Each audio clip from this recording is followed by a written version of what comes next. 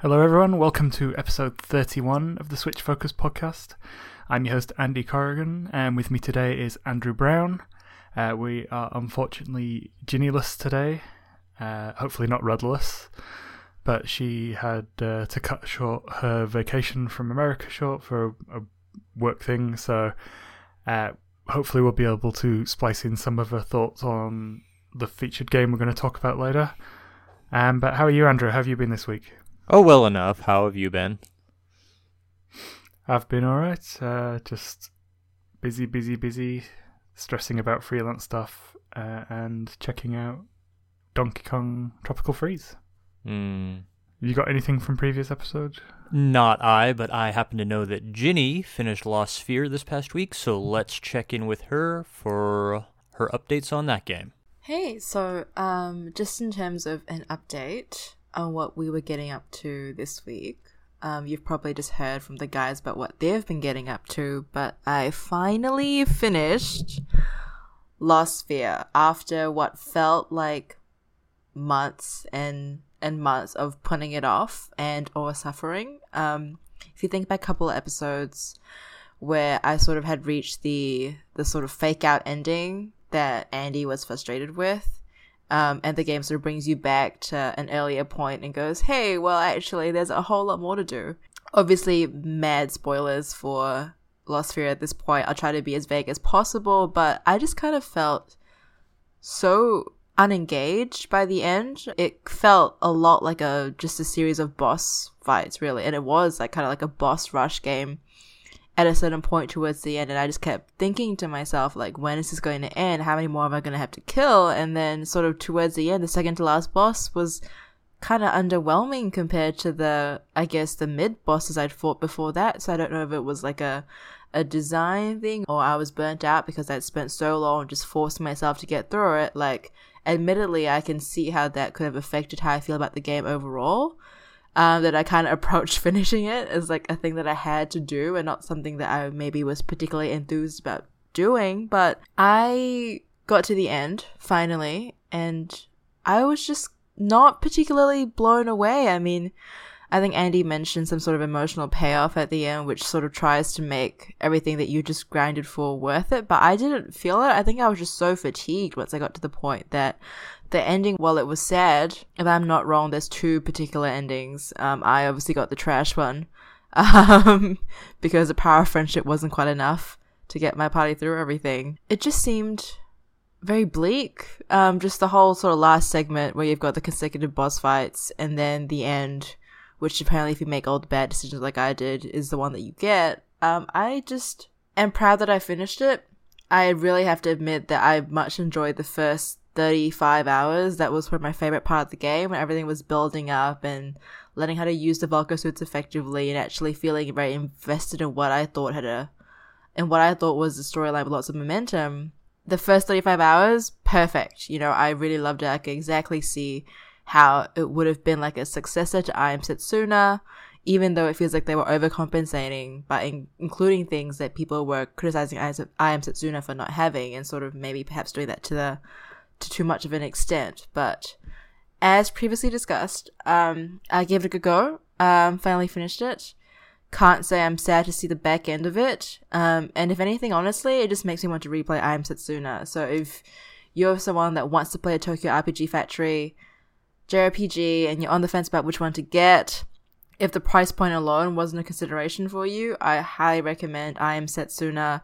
It just felt so much more rewarding to play. While Lost Sphere is not a bad game, I know I've been very negative about it. It's not a bad game at all. It's still a good game. I think I had just worn myself out by the time I finished it. It's a good game, but it's not a great game, in my opinion. So I am still, as I predicted, Team I Am Setsuna. But Lost Sphere, you were a worthy adversary.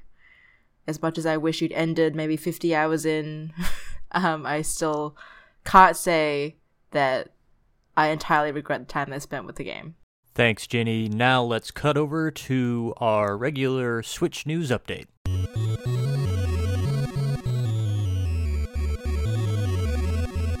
Another slow news week this week for Switch, but we have news that the Pro Controller has been added to Steam. It's still in beta at the moment, but there's some interesting things I noticed on Twitter. The Pro Controller has a LED light behind the home button that Nintendo have not used. Apparently that's also present on the Joy-Cons, which is weird. So some little features there that we didn't know about, but it's good that we get to use the world's best gaming controller on PC games now, I think. If I were to ever have the desire to play a PC game, yeah, I suppose that would be a good thing. Yeah, I'm in the same boat. I just don't like playing PC games. When I do want to play a PC game, it's going to be one that you want to play with a mouse and keyboard. So yeah, and I just don't have a PC powerful enough to run anything that I'd want to play on it, so I just stick to consoles. Mm-hmm. And of course, you don't get awesome Nintendo games on PC without some sort of emulator. But time to talk about what we played in this week. Now, Ginny's not here. She played a game called Jotun. Luckily, she was able to record some thoughts on that for us, which we're going to splice in now. So this week, before we hop into the game that we all played, which I know was Donkey Kong Country Tropical Freeze, which I thought was the name with a really, really long subtitle, I played Jotun.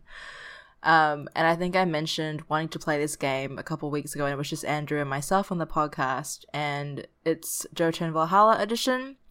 So as the name suggests, it is basically a Nordic legend. You play, I guess, in a game that's steeped in Nordic mythology, and the whole point of the game, though, is that you basically die in a very unhonorable way. So you unglamorously drown during a maiden voyage. And because in Norse mythology, you only get to go to Valhalla, which is like Shield Maiden / Shield Bro Heaven, you can only go there if you fall in battle. So obviously drowning to death, super unglamorous, not very heroic. So in order to actually get into Valhalla, you need to earn your way there by killing the titans of Norse mythology. Again, not quite sure why they were just like, hey, yo, trick that drowned, here's your chance. But, you know, I'm running with it, I don't hate it. And the art style is great. So if you cast your mind back, I guess, to kind of like old folklore, if you ever listen to like old cultural tales, like old Eastern folklore, or old Asian Chinese folklore, for example, the game looks and plays very much like a children's story, I think. Everything from the scale of the enemies to the kind of things that you encounter to the very art style as well. It's got a sort of very painted style. It kind of reminds me a bit of the Banner Saga in terms of how stark it is, but also the sheer scale of everything compared to your character does lend a sort of, I suppose, childlike feel to everything. You kind of almost feel like you're too small for this world, but you're sort of bravely powering through it and bravely fighting on.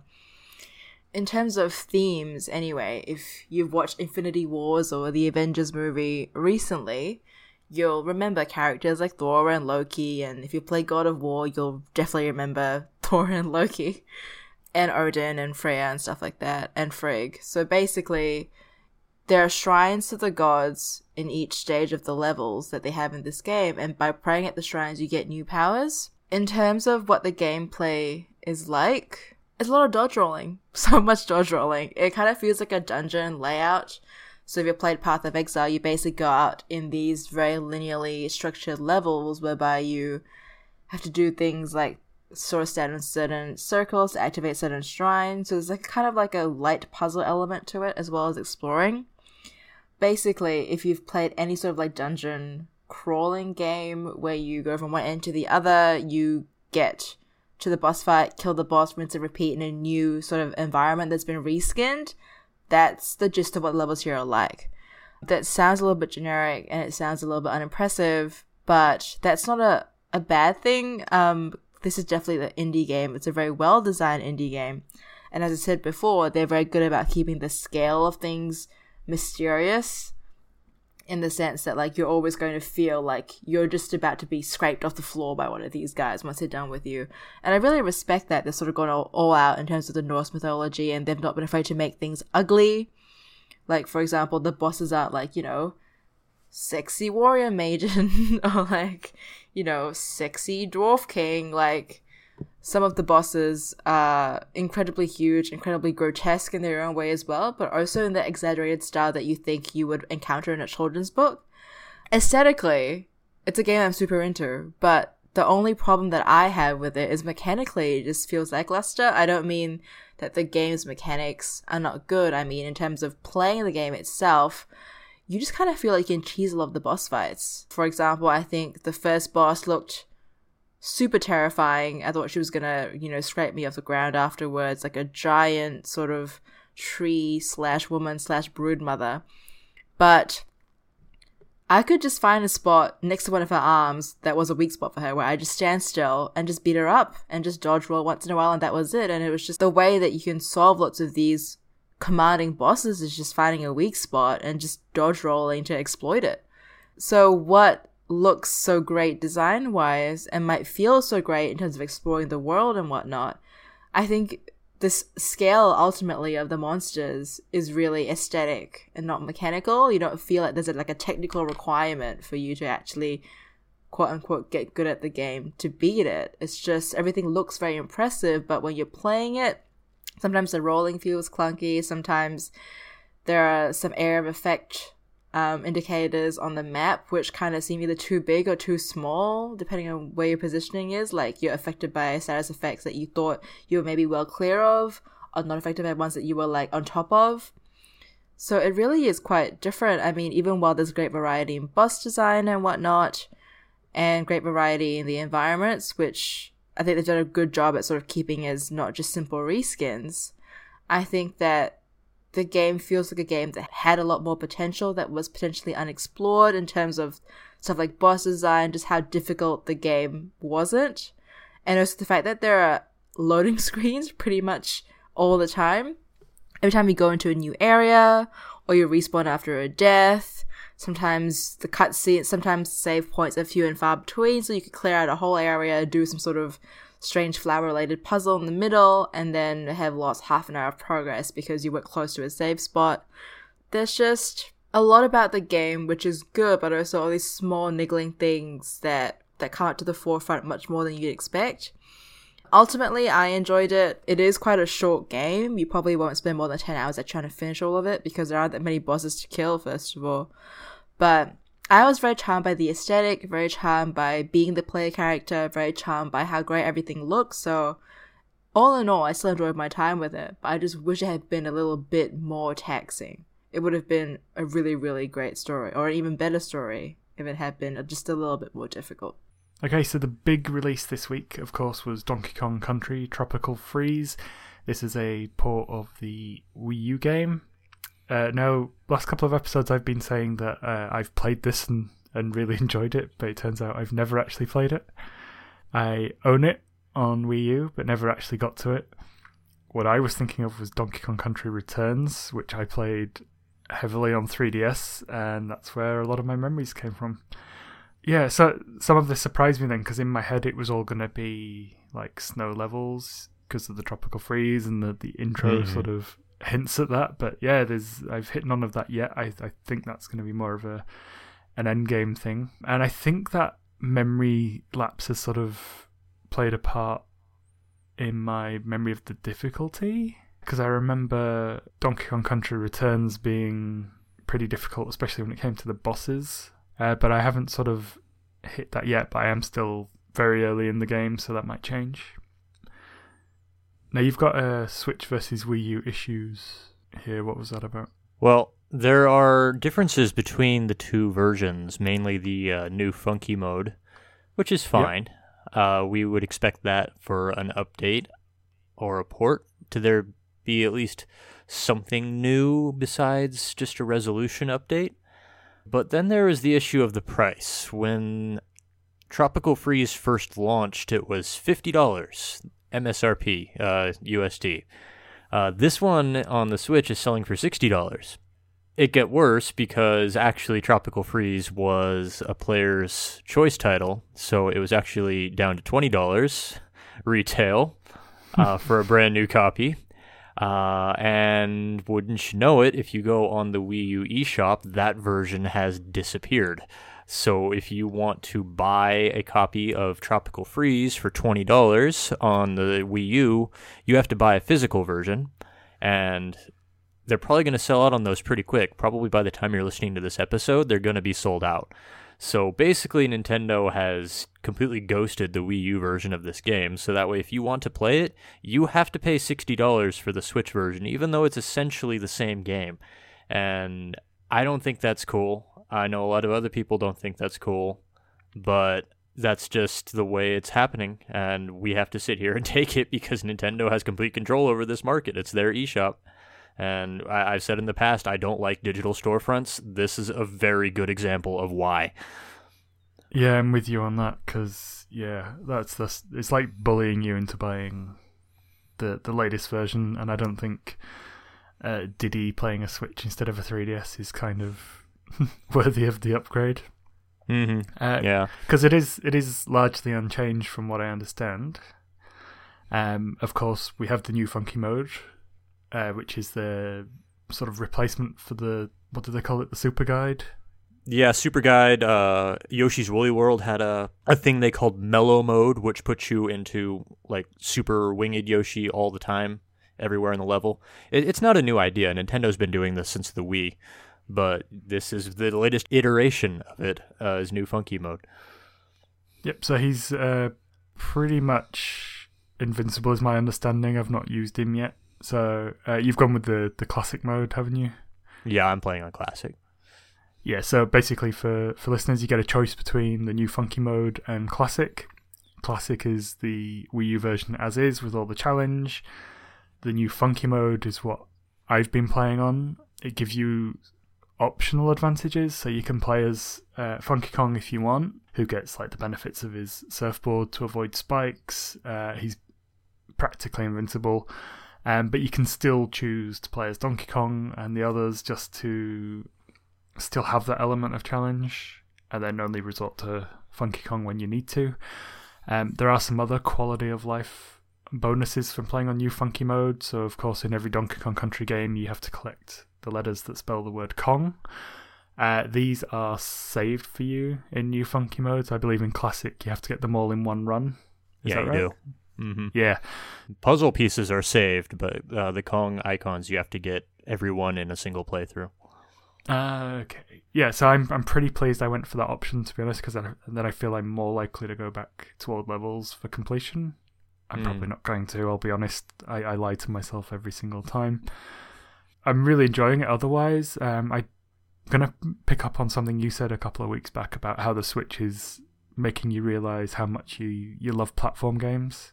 Yeah. And I'm finding that too. Like, started with Mario and now Celeste and now this. Even Kirby, obviously my first go of the Kirby game. Shovel Knight. Yes, which I rage deleted at some point. But what? Yeah, there was just one level which was really grinding me, and I just had to delete it. But I probably will go back to it. I kind of want to. If only because DuckTales is one of my favourite platformers ever, and it is pretty much DuckTales. Talking of DuckTales, the companions in Tropical Freeze. So there's a couple. There's Diddy Kong. What's the girl called? Is it Daisy Dixie Kong? Dixie Kong. Okay, yeah. That's it. And you get Cranky Kong, who basically turns Donkey Kong into Scrooge McDuck with a bounce downwards. The problem I'm finding with the companions is that I get too used to having them. Yes. So when I lose Diddy, I'm still trying to use his floating technique to get across platforms as a safety net and then failing miserably. Yeah, I've run into that too. A lot of the people talk about how hard this game is. I think its difficulty has been overstated, although this is certainly not an easy platformer. But I found most of the difficulty came from whether or not I had a companion at the time. And really, of the three companions, the only one I've really found to be of any use is Dixie, because her helicopter-y pigtail thing gets her a lot of extra hang time and gets her a lot of extra height. So of the three, she's the only one I really bother using. But when I don't have her, this game gets a lot harder because Donkey Kong does not get much hang time and he doesn't have a lot of control over his jump. So if you don't nail your jump, and there are a lot of jumps that you have to make in this game, you are going to die. So I would say that's where the difficulty comes from in this, and I would even question why they have the companion system in the game as it is, where you come across a barrel and you wait for the companion's icon you want to come up and then you smash it. Just have it at the start of the map, just pick the companion you want, and then you can just keep it all through the entire map. I wouldn't be enjoying this game so much more, and I'm enjoying this game just fine. But I would enjoy it even more if I didn't have to deal with this barrel nonsense. Yeah, and I think if they let you do that, you could sort of tailor your run towards certain elements as well. Like that'd be a cool take on that. Yeah, I think I'm in agreement about the difficulty. I think it has been overstated. I commented on it last week, but I think that was more to do with my misremembering. The level design is really cool, really expansive, and it kind of reminds me of Rayman Legends in a lot of ways. Absolutely. In regards especially to how secrets are hidden and how hidden challenge rooms are laid out in the level. In comparison, Kirby, which I liked, missed that massively. I kept on trying to, like second guess every area of the map and end up disappointed, whereas I feel a lot more rewarded in Donkey Kong for trying things. My one real complaint is the trigger to grab thing. I just haven't gotten used to that yet. Now, I know you can change it to face button, but I think I'm still going to have the same problem because my problem is having years and years of Mario's shell grab hammered into me. This is handled very differently, so if there are turtles that you can flip upside down to grab the shell and throw, and I'm just running into them with the trigger held thinking he's just going to grab them, where you actually have to stand there and press it as a confirmed grab. It's not like a fluid motion. And I keep forgetting that I have to actually hold it to keep hold of it and just flinging it immediately. I was thinking the exact same thing today. I sat down at about 11 a.m. this morning and started playing it, and I actually beat the whole game. Oh, wow. I sat there and just blew through it in about 7 hours. And like right from the start, I was thinking, this reminds me a lot of Rayman, which, if we'll remember, I had just played through just last week. Not on purpose. That was just kind of how it happened. And the way you can open up little hidden areas on the maps, and they're hidden behind scenery, but when you enter them, they get revealed. It works exactly like it does in Rayman. And when you finish a map, you can go and replay it on a time trial option, exactly like Rayman. I haven't played Donkey Kong Country Returns, and I don't know its timeline. I know it was a Wii game, and I think it came out in like 2009 or something like that, maybe later. But I really think that the Rayman and the Donkey Kong Country games were kind of playing off of each other with these aspects. And as to what you said about the controls, I agree with that, with the grabbing controls and really just the jumping and the running controls, because I was thinking at this more like the classic Donkey Kong Country games on the Super NES. Have you played those? Yes, I've got 3 of them sat on my shelf behind me. Yeah. Because those had a pretty standard running system where you would press down a button and that would make your character roll forward, and then they would start running. And I got very used to that, and even today when I'm looking at this game, I'm thinking that's what I have to do. I have to press a button and I have to roll forward and control that roll, and then I can run everywhere. Donkey Kong Country Tropical Freeze doesn't work that way. It doesn't have a regular running option, and even after playing Rayman Legends, which had just you hold down a button and you run, I really struggled with that in Tropical Freeze because there is a rolling move that you can do, and if you have a companion, you can do it continuously. But there's really no run option, and Donkey Kong is not the most agile character in this game. He skitters a lot if you try to turn, and he has kind of a slow startup unless you roll, and if you roll, you don't have a lot of control over where you're stopping. So that was the thing that I really struggled at the most with playing this game, was this is a platformer, and controlling your character is really important. And I actually had a lot of difficulty controlling my character, which goes back to what I said about how I felt the game got a lot harder when I didn't have a companion. Because without Diddy Kong's jetpack or without Dixie Kong's helicopter jump attack thing, I could not control this character to the degree that the levels often required me to, and I found it very frustrating. It's like an un-Nintendo type precision, really, isn't it? Yeah, I mean, it works. It does work. I don't want to say it doesn't work. It's just, it's so different from any other platformer that you've played. I think you're going to have a hard time adjusting, and I tried to go back and play the time trial levels. The best I can do is a silver. I'm still 15 seconds off from getting a gold rating on the first level. I think this game just might be beyond me as far as playing it on that level, which is very disconcerting for me. I don't have these problems with platformers. And there's the other element that I had where if I had accidentally slightly brushed on the analog stick to move forward and then pressed like the drum button, he would just roll off the platform. Yeah, that's another thing, is they have so many button options on the controller. They basically have two different commands, and whether you do the ground pound or you do the rolling attack depends upon whether your character's moving or not. When you have 4 face buttons, utilize them. I think this is because it's based off of Donkey Kong Country Returns, which was a Wii game when the Wii had far fewer buttons to work with, but this is a Wii U game, and now a Switch game. Utilize the real estate you have. Yeah, I wonder if they'd patch that in or anything later. I doubt that they will. Yeah. The other thing that I was going to ask is, what's the deal with the checkpoint pig? Peppa Pig? I have no idea. That might be something, I don't know. There's a pig at all the checkpoints. I don't know. And then the other thing that threw me was I watched the intro, which showed the Ice Viking people coming in, and they like sprinkled snow and ice all over the island, and then for no reason at all, level 1 starts with Donkey Kong falling out of a plane. Like, that never happened in the intro. I don't know why it started like that. God, I just played it this afternoon. I mean, obviously you're not playing this game for its story or continuity, but yeah, it just threw me a little. I think he got thrown out or something, and he wasn't...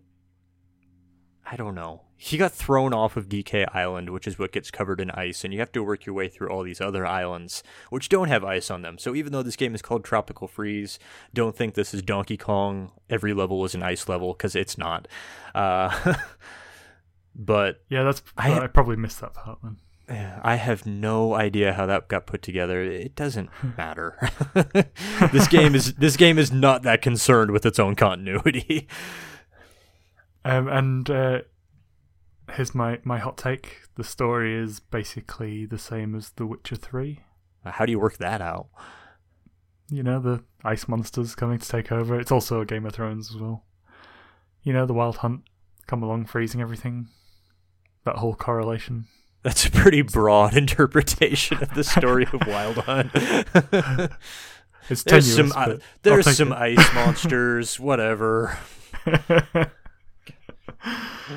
As it's come out on Friday and I've had not that much time to play it, I'm sort of towards the end of the first world. You said you'd finished it. So the bosses, they were the hardest thing about Donkey Kong Country Returns. How did you find them in this game? Well, keeping in mind I've played through this game already on Wii U, so I didn't really remember any of these bosses, but I had some kind of sense memory of them. It wasn't until the last couple bosses that I actually died at all on them. I didn't think they were that hard, but they are very different from how Nintendo's other bosses, especially their platformers, work, where you were just trying to score 3 hits and each hit gets successively harder. All the bosses in this game actually go through 3 phases, and each phase has 3 hits in it, so it's kind of expanding on that idea. You really have to know the patterns, and you have to have the bosses down to get through them, but they are very long. They're much longer than people are really expecting from a game like this these days, I think. But they're also very generous about dropping hearts. So just so long as you're putting in the work and you're learning the boss. You might die a few times, but it's not an absolute grind, and I don't think it's a completely unfair system, because it asks a lot of you, but it gives a lot back. Cool. I saw you posted a picture of one of the Blackout levels. What did you think of those? Oh, they were really cool. Yeah. I Yeah. love that visual style. It really took me by surprise because I wasn't expecting it. And yeah, just the way how all those elements play into it, enhance it, like the enemies in those levels and how the secrets are hidden was just like pure genius. Yeah, and just like Donkey Kong's tie is the only thing you can see on him, otherwise his silhouette, and Yeah. Dixie Kong's hat, and I think Cranky Kong's beard is all you see. It's a really cool visual style. Just really stark contrast. And it almost looked like a Game Boy game. Yeah. Like a high definition Game Boy game. Yeah, But like a high def version of the green tones, which was really, really cool. Mm-hmm. And you must have played at least one minecart level. What did you think of the minecart level? Good. Same as they Yeah. always were. They're probably like the most frustrating part of the Oh. Donkey Kong experience. They're really fun once you learn them. They're a fun level to show off with, but Yeah. they are very trial and error, where you can't really react to what's coming up. You have to know what's coming up and already have acted in advance of it. So, but there's a minecart level of sorts in every world, so that's pretty cool. But actually later on they turn into rocket ship levels, and they're not as good if you ask me. But the minecart levels, I would be perfectly happy to play an entire game that's nothing but minecart levels. It's a bit like the Rayman music levels, Yeah, like in terms of how you have to react, but it just doesn't have that music background. It's not as I don't even know the word I want to describe those. It's how reflexive it is, because like the music levels, if you can follow the beat to a song, you can get through those no problem. That's why they're so much fun. But like the minecart levels, it can feel pretty chaotic. Yeah, that's true. With the Rayman music levels, you're hitting the jumps without even realizing it sometimes, just because you're in the rhythm of the music. But similar sort of principle. You're sort of on the run. Mm-hmm. And you have to just time those things with great precision, and but yeah, enjoying it so far. So, now that we've heard from the guys when it comes to Donkey Kong Country Tropical Freeze, as I confessed before to Andrew and Andy, I've never played this game. I might just be the infant of the podcast, but I have never, ever played this game. I have no idea how it was received previously, never played it on the Wii U. I know that it's eye-wateringly expensive compared to what it is on the Wii U, but my knowledge of this game is basically at a big fat zero. I played Donkey Kong games before, but definitely not this one. And I've heard that it was monstrously hard, so I was actually pleasantly surprised when it wasn't. I mean, not to say the game's not difficult at all, but I was expecting like a Cuphead type difficulty, the way people were hyping it up, like, really difficult platformer, like, this is definitely not a game for kids. And I mean, there was all the uproar about funky mode that people got annoyed at, which I thought was nonsensical. I've played as classic and funky mode, as I'm sure the guys have as well. In classic, the main difference that I found was the companions actually made me want to play as classic mode. Like, I hit some points in the later levels where I had struggled a lot just to clear some of the sequences, but I never wanted to really go back to just being funky, because having the companions there seemed like so much more fun. But that's getting sort of down to the technical stuff, I guess. Overall, my experience with the game, having plowed through plenty of hours of it because I was stuck in an aeroplane, great. No, I love it. Despite having no previous knowledge of what the game was going to be like, and sort of wondering at the queerness, I guess, of having penguins next to apes, next to fish, next to seals, next to flies in a tropical rainforest. Look, I mean, in terms of what narrative there is, unimportant to me. It's just like a fun, funky platformer. I will have a note that when I was playing on the aircraft, just sort of resting my hands on the tray table in front of me, the rumble was incredibly strong. I was wearing like a ring and a bracelet, and so every time you sort of like pull stuff out the ground or you pound something, the Switch would obviously shake a little bit, my hands, my jaw would shake against the table, and the guy next to me at one point was like, listen, I'm trying to sleep, can you not do this? And like, it was just surprising to me actually at how loud the rumble was. I think I've talked about how rumble is used in other games previously, and there are definitely gradients to the rumble that's being used here. It's not the same strength for every single interaction that triggers a rumble, but it is a very strong rumble. So if you are playing this with someone in the same room or something, or someone who might be sensitive to noises like that, just kind of watch out about that. It was pretty loud in handheld. I imagine it's probably much worse when it's just the Joy-Cons or even, I guess, the Pro Controller. So just bear that in mind. But apart from my aeroplane woes, I really enjoyed it as a game, as I just mentioned before. I thought the platforming puzzles were a lot about repetition, which I respect and enjoy. I think the old Rayman games that I played on the the GBA were very much like that, about remembering different paths and different places to jump to if you wanted to kind of complete it and get all the objectives and pickups, for example. I found it really actually quite hard to get things like the Kong letters and the puzzle pieces originally. So what I found myself doing was I sort of play through once normally, finish a stage, go through as Funky, and sort of like use his double jump abilities and his increased mobility to scout out where those extra items might be, sort of take a couple more chances and be a little bit more risky. Then I go back with my regular classic mode and just kind of blitz through it and try and get all the collectibles that I could. I'm still failing on the puzzle piece front, doing much better on the Kong letters front. Ultimately, I'm not feeling at all, I guess, fatigued from having to play essentially what is each stage 3 times. I sort of take it as a learning experience in terms of what I should and shouldn't be doing in each particular stage, and finding sort of optimal ways that the fastest path through the level has been really rewarding. I used to play very cautiously when I was platforming. I did this with Celeste as well initially, was that sort of like, jump at an enemy, stop at a platform, rethink my moves, and then go on and whatnot. But I found the easiest way to clear most of the challenges here were just to keep momentum going.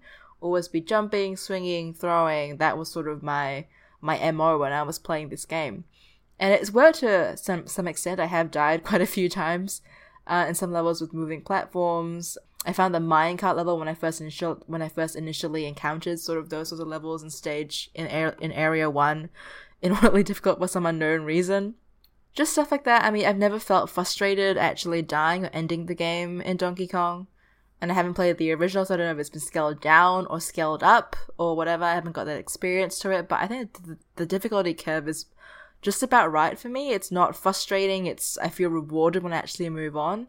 And I think that there's a lot more variety in the levels than I expected. I knew it was an old game, so I thought, it's going to probably A, look a little bit dated, B, feel a bit dated, C, can't look that great, but it actually looks pretty good.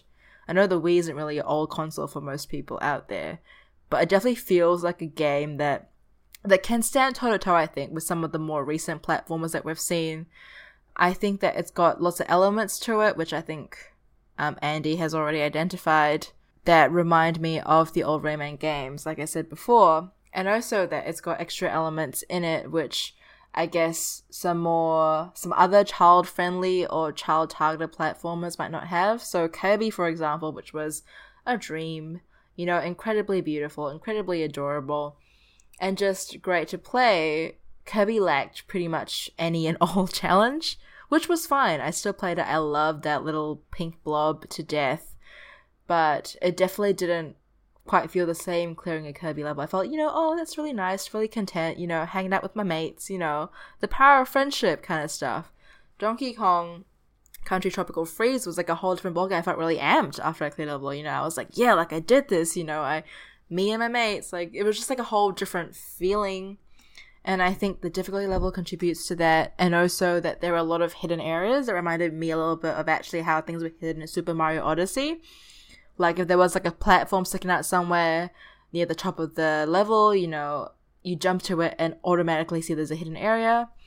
If there was like a sequence of difficult terrain for you to cross that look kind of out of place, or like a vine hanging from somewhere, take the chance, grab it, swing on it, pull it down, anything, because there are all of these hidden areas that you can reach by stomping on things, slapping things, throwing barrels at things, just kind of pulling up stuff out of the ground as well, that just are really rewarding to find. And often I find these on my second or third go through the actual level, but every time I found one, I thought, nice, like that's an accomplishment to me. And something about the game training to look for these objectives, I think, by hiding them so well, is really engaging. And Kirby was fun, but there were never any of these secret things to find in Kirby levels, really. I mean, the puzzle pieces were easy to find, and the giant red switch almost guaranteed that you'd find it because they signposted everything so obviously. But there are much more of these sort of secret, hidden areas and items in Donkey Kong that I really appreciate. They kind of call back to the platformers, I think, of a slightly older time, or at least older for me. So, yeah, I mean, even though I'd never experienced it before, it was still 100% my jam, and I know that the price point is very steep. I'm 100% aware of that. And obviously May is full of great games, which we are going to struggle to find the funds for.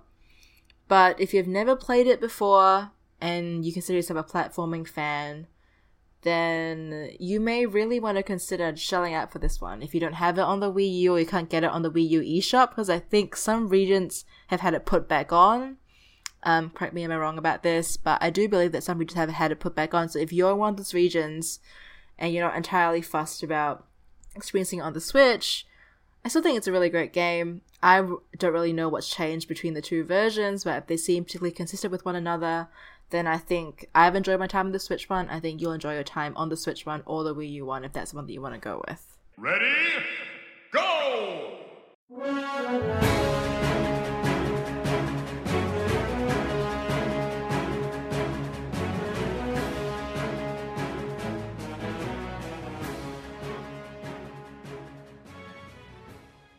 Okay, it's that time again for our Super Smash Bros. For Nintendo Switch predictions. What was your prediction, Andrew? There's going to be a level based on Nintendo Labo. I love this one. Yeah, I think it'll be like one of the WarioWare levels from the 3DS or the Wii U versions of Smash 4. I think it'll work a lot similarly to that. Yeah, I can envision like maybe them using the software in the background, like showing how it's being put together, and then maybe the actual level being put together while you're fighting. Or like, you know how the Wii Fit Trainers level actually incorporated clips from the Wii Fit video instructions into the level? Yeah. Wouldn't it be cool? Wouldn't it be cool if they put those in the background of the level while whatever the next stage is being constructed, and then like suddenly you're fighting on the piano or something? That would be awesome. Yeah, I can see that happening. Yeah. Or you're fighting on the piano, and then the glove is trying to play it while you're fighting. It would be nice to see Master Hand incorporated into versus mode somehow. Yeah, it'd be really cool. Mine is a boring prediction, which wasn't, last minute at all, but Funky Kong in some way, topical or tropical. He might be a skin for Donkey Kong, maybe, or just a way for players to play the single player stuff easily and quickly. I don't know. I hadn't really got that far with my thought process, but I reckon mainly as a Donkey Kong skin, possibly. Yeah, we've talked about that before. How we hope there's a more diverse set of skins rather than just color palette swaps for the characters. That would be cool. Yeah, for sure. Yeah, like the Bowser Jr. had all of the Koopa Kids as alternate skins in Smash 4. I mean, expand on that with the rest of the characters. You have all these things to work with. It would be cool to see greatly expanded character options, even if it's just new models for existing characters. Yeah, definitely. Cool. Well, let's hear Ginny's prediction. My Super Smash Brothers for Switch prediction is that we are going to have some magic-wielding Fire Emblem characters. So I know that I've been harping on already about Fire Emblem characters and how they're going to change or who they're going to keep in the roster, and I discussed this previously on another one on predictions, but I think that we're going to go down the Dissidia route and have a little bit more variety in which champions get picked. So, I mean, most of the time we've got Robin, who's not a traditional sword user, but everyone else in the roster, like good old Marth and Ike, for example, all sword users. I think that we'll see a magic user like Robin with a much more flamboyant style, or maybe one of the ninjas like Kagero, or maybe even some of the more popular ones from the new series. Like, what about a Wyvern Rider, like Camilla, for example, or one of her Dragon Knights? I think that's possible animation-wise, and it'll bring a lot of flavor because you have special attacks, and also those characters that are from the newer Fire Emblem games that do have these more diverse weapon types.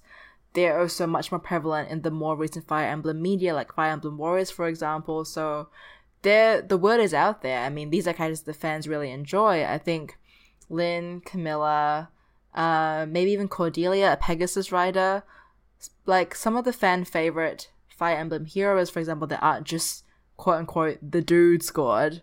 I think it'll be a really good chance to actually have them in there and to include weapon variety and attack variety, because as much as I love / hate Marth, I think the time has come for someone else to shine.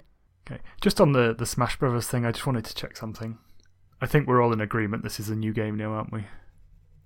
Oh, yeah, absolutely. Well, I was of the two minds about this before, where even if it is just a port of Smash 4, if it's just Super Smash Bros. For Nintendo Switch and it has all the modes and everything in it, you know, they're going to lose licenses for some characters. It's just a thing that happens with all the time that's passed in Smash 4, and with roster updates and character balances. Whether it was a true sequel or not, it was going to be basically a whole new game. So at this point, there's no doubt that it's going to be a sequel, not just a port. Yeah, just when it was announced, there was the big debate, people on different sides of the fence, but I think the people who thought it was just going to be a port with some, you know, Breath of the Wild stuff, those views have sort of faded now. I think we're all expecting a new game. I think it's going to be built on the same engine. Maybe. Obviously. Yeah. I don't think they're going to build everything from the ground up, but I think for all intents and purposes, in terms of content, it's certainly going to be a new Smash. Yeah, I'm just wondering what they're going to bring back, like Smash Tour. That can go away. I don't care about Smash Tour at all. But like the Master Orders, that mode was awesome. I would love to see Master Orders come back. Yeah, it was one of those things. I never played the single player stuff on that. I just kept playing one-on-one online because that's my fighting game style. So, well, Master Orders was you would go and you would talk to Master Hand on a menu, and he would give you random challenges to do, which really helped to add a lot of variety to playing the game solo. Yeah, I was sort of hoping for something like, I know I never really put much time into it, but the Hyrule Warriors Adventure mode. Yeah, something like that would be cool. Something really creative. Like a progression system, so just something, maybe like instead of like a map of a game, it's like a screen from loads of classic games, or, you know, just something like that, just keep progression ticking along. Mm-hmm.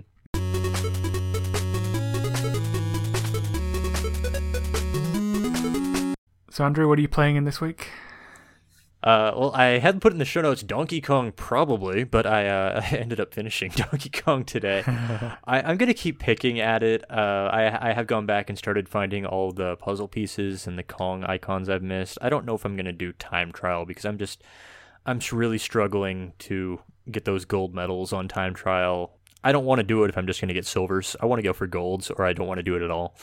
And that'll probably round out most of the week for me. But then on the 10th, there's another roguelite coming out, and you know me, I love my roguelites. It's called Immortal Redneck. It's about a redneck who goes to Egypt on vacation and wakes up in a coffin, and he's suddenly been turned into a mummy, and he has to go through all of the pyramids of Egypt and try to figure out why he's been cursed this way. And the cool thing about this game is, compared to all the other roguelites on the Switch right now, is it's actually a first-person shooter. And it actually looks like it might be pretty cool. So I'm interested to play a proc-gen first-person shooter. I don't think I've ever played one before. Okay, that sounds really interesting. That wasn't on my radar.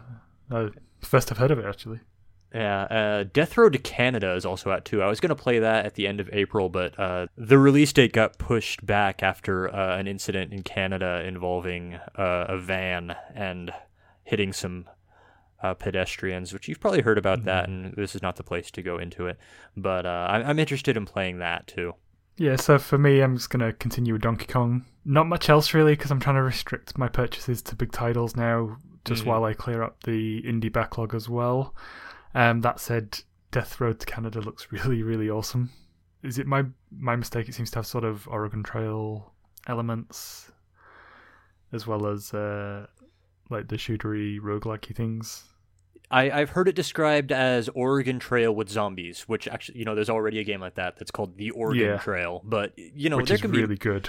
There can be more than one game. That's that concept. So yeah, it looks really cool though. I am very interested. Also, Lightfall still looks really interesting to me. Off the back of Celeste as one of those like really difficult but quick starting platformers. I probably wouldn't have bothered, but just because I really enjoyed Celeste so much, I want to have a look at that, even though it might not have that same level of storytelling or drive to keep me playing. But yeah, that's one I've got my eye on. So yeah, this week I'll probably be playing more Donkey Kong because I do actually want to see if I can finish it. I don't think I'll be able to 100% complete all the levels in terms of collectibles, but I really want to give it a good go. And of course, I'll be playing Yonder, which is an adorable Nintendo Switch game. I've already played it on the PC, but it's basically about it's kind of like a Harvest Moon / Animal Crossing game with sort of heavy RPG narrative elements. So if that sounds like your thing, I've definitely played it before on the PC, and it's the kind of game that I would love to have with me on the go, raising my cute buffalo, looking for cats. And if it sounds like it's up your alley, I recommend you check it out as well, because it is incredibly adorable and very time consuming. Now that I've got Lost Sphere out of the way, I can pretty much play anything that I want. So I will keep you guys updated. And yeah, that's pretty much it, unless they spring a surprise Banner Saga 1 and 2 release, or Wasteland 2. They're going to be the only things that would tempt me to purchase something, I think. Yeah, there's already too much coming out in May. I live in dread of those last-minute announcements that the Switch loves to do so much. Every day there's something announced for May. Every single day. Yeah, it's like, stop releasing games in May. We can't play them all. We're not going to buy them all. You are really messing with your sales. Yeah, just a couple of months later, they'll sell. Yeah. Yeah. And this is where I think some of the indie bubble might burst, because people are just rushing stuff out at the same time, and there's no way people can play everything.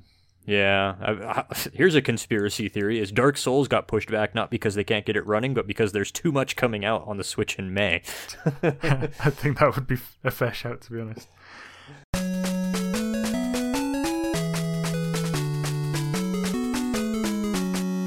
Thanks for listening to this episode of Switch Focus Podcast.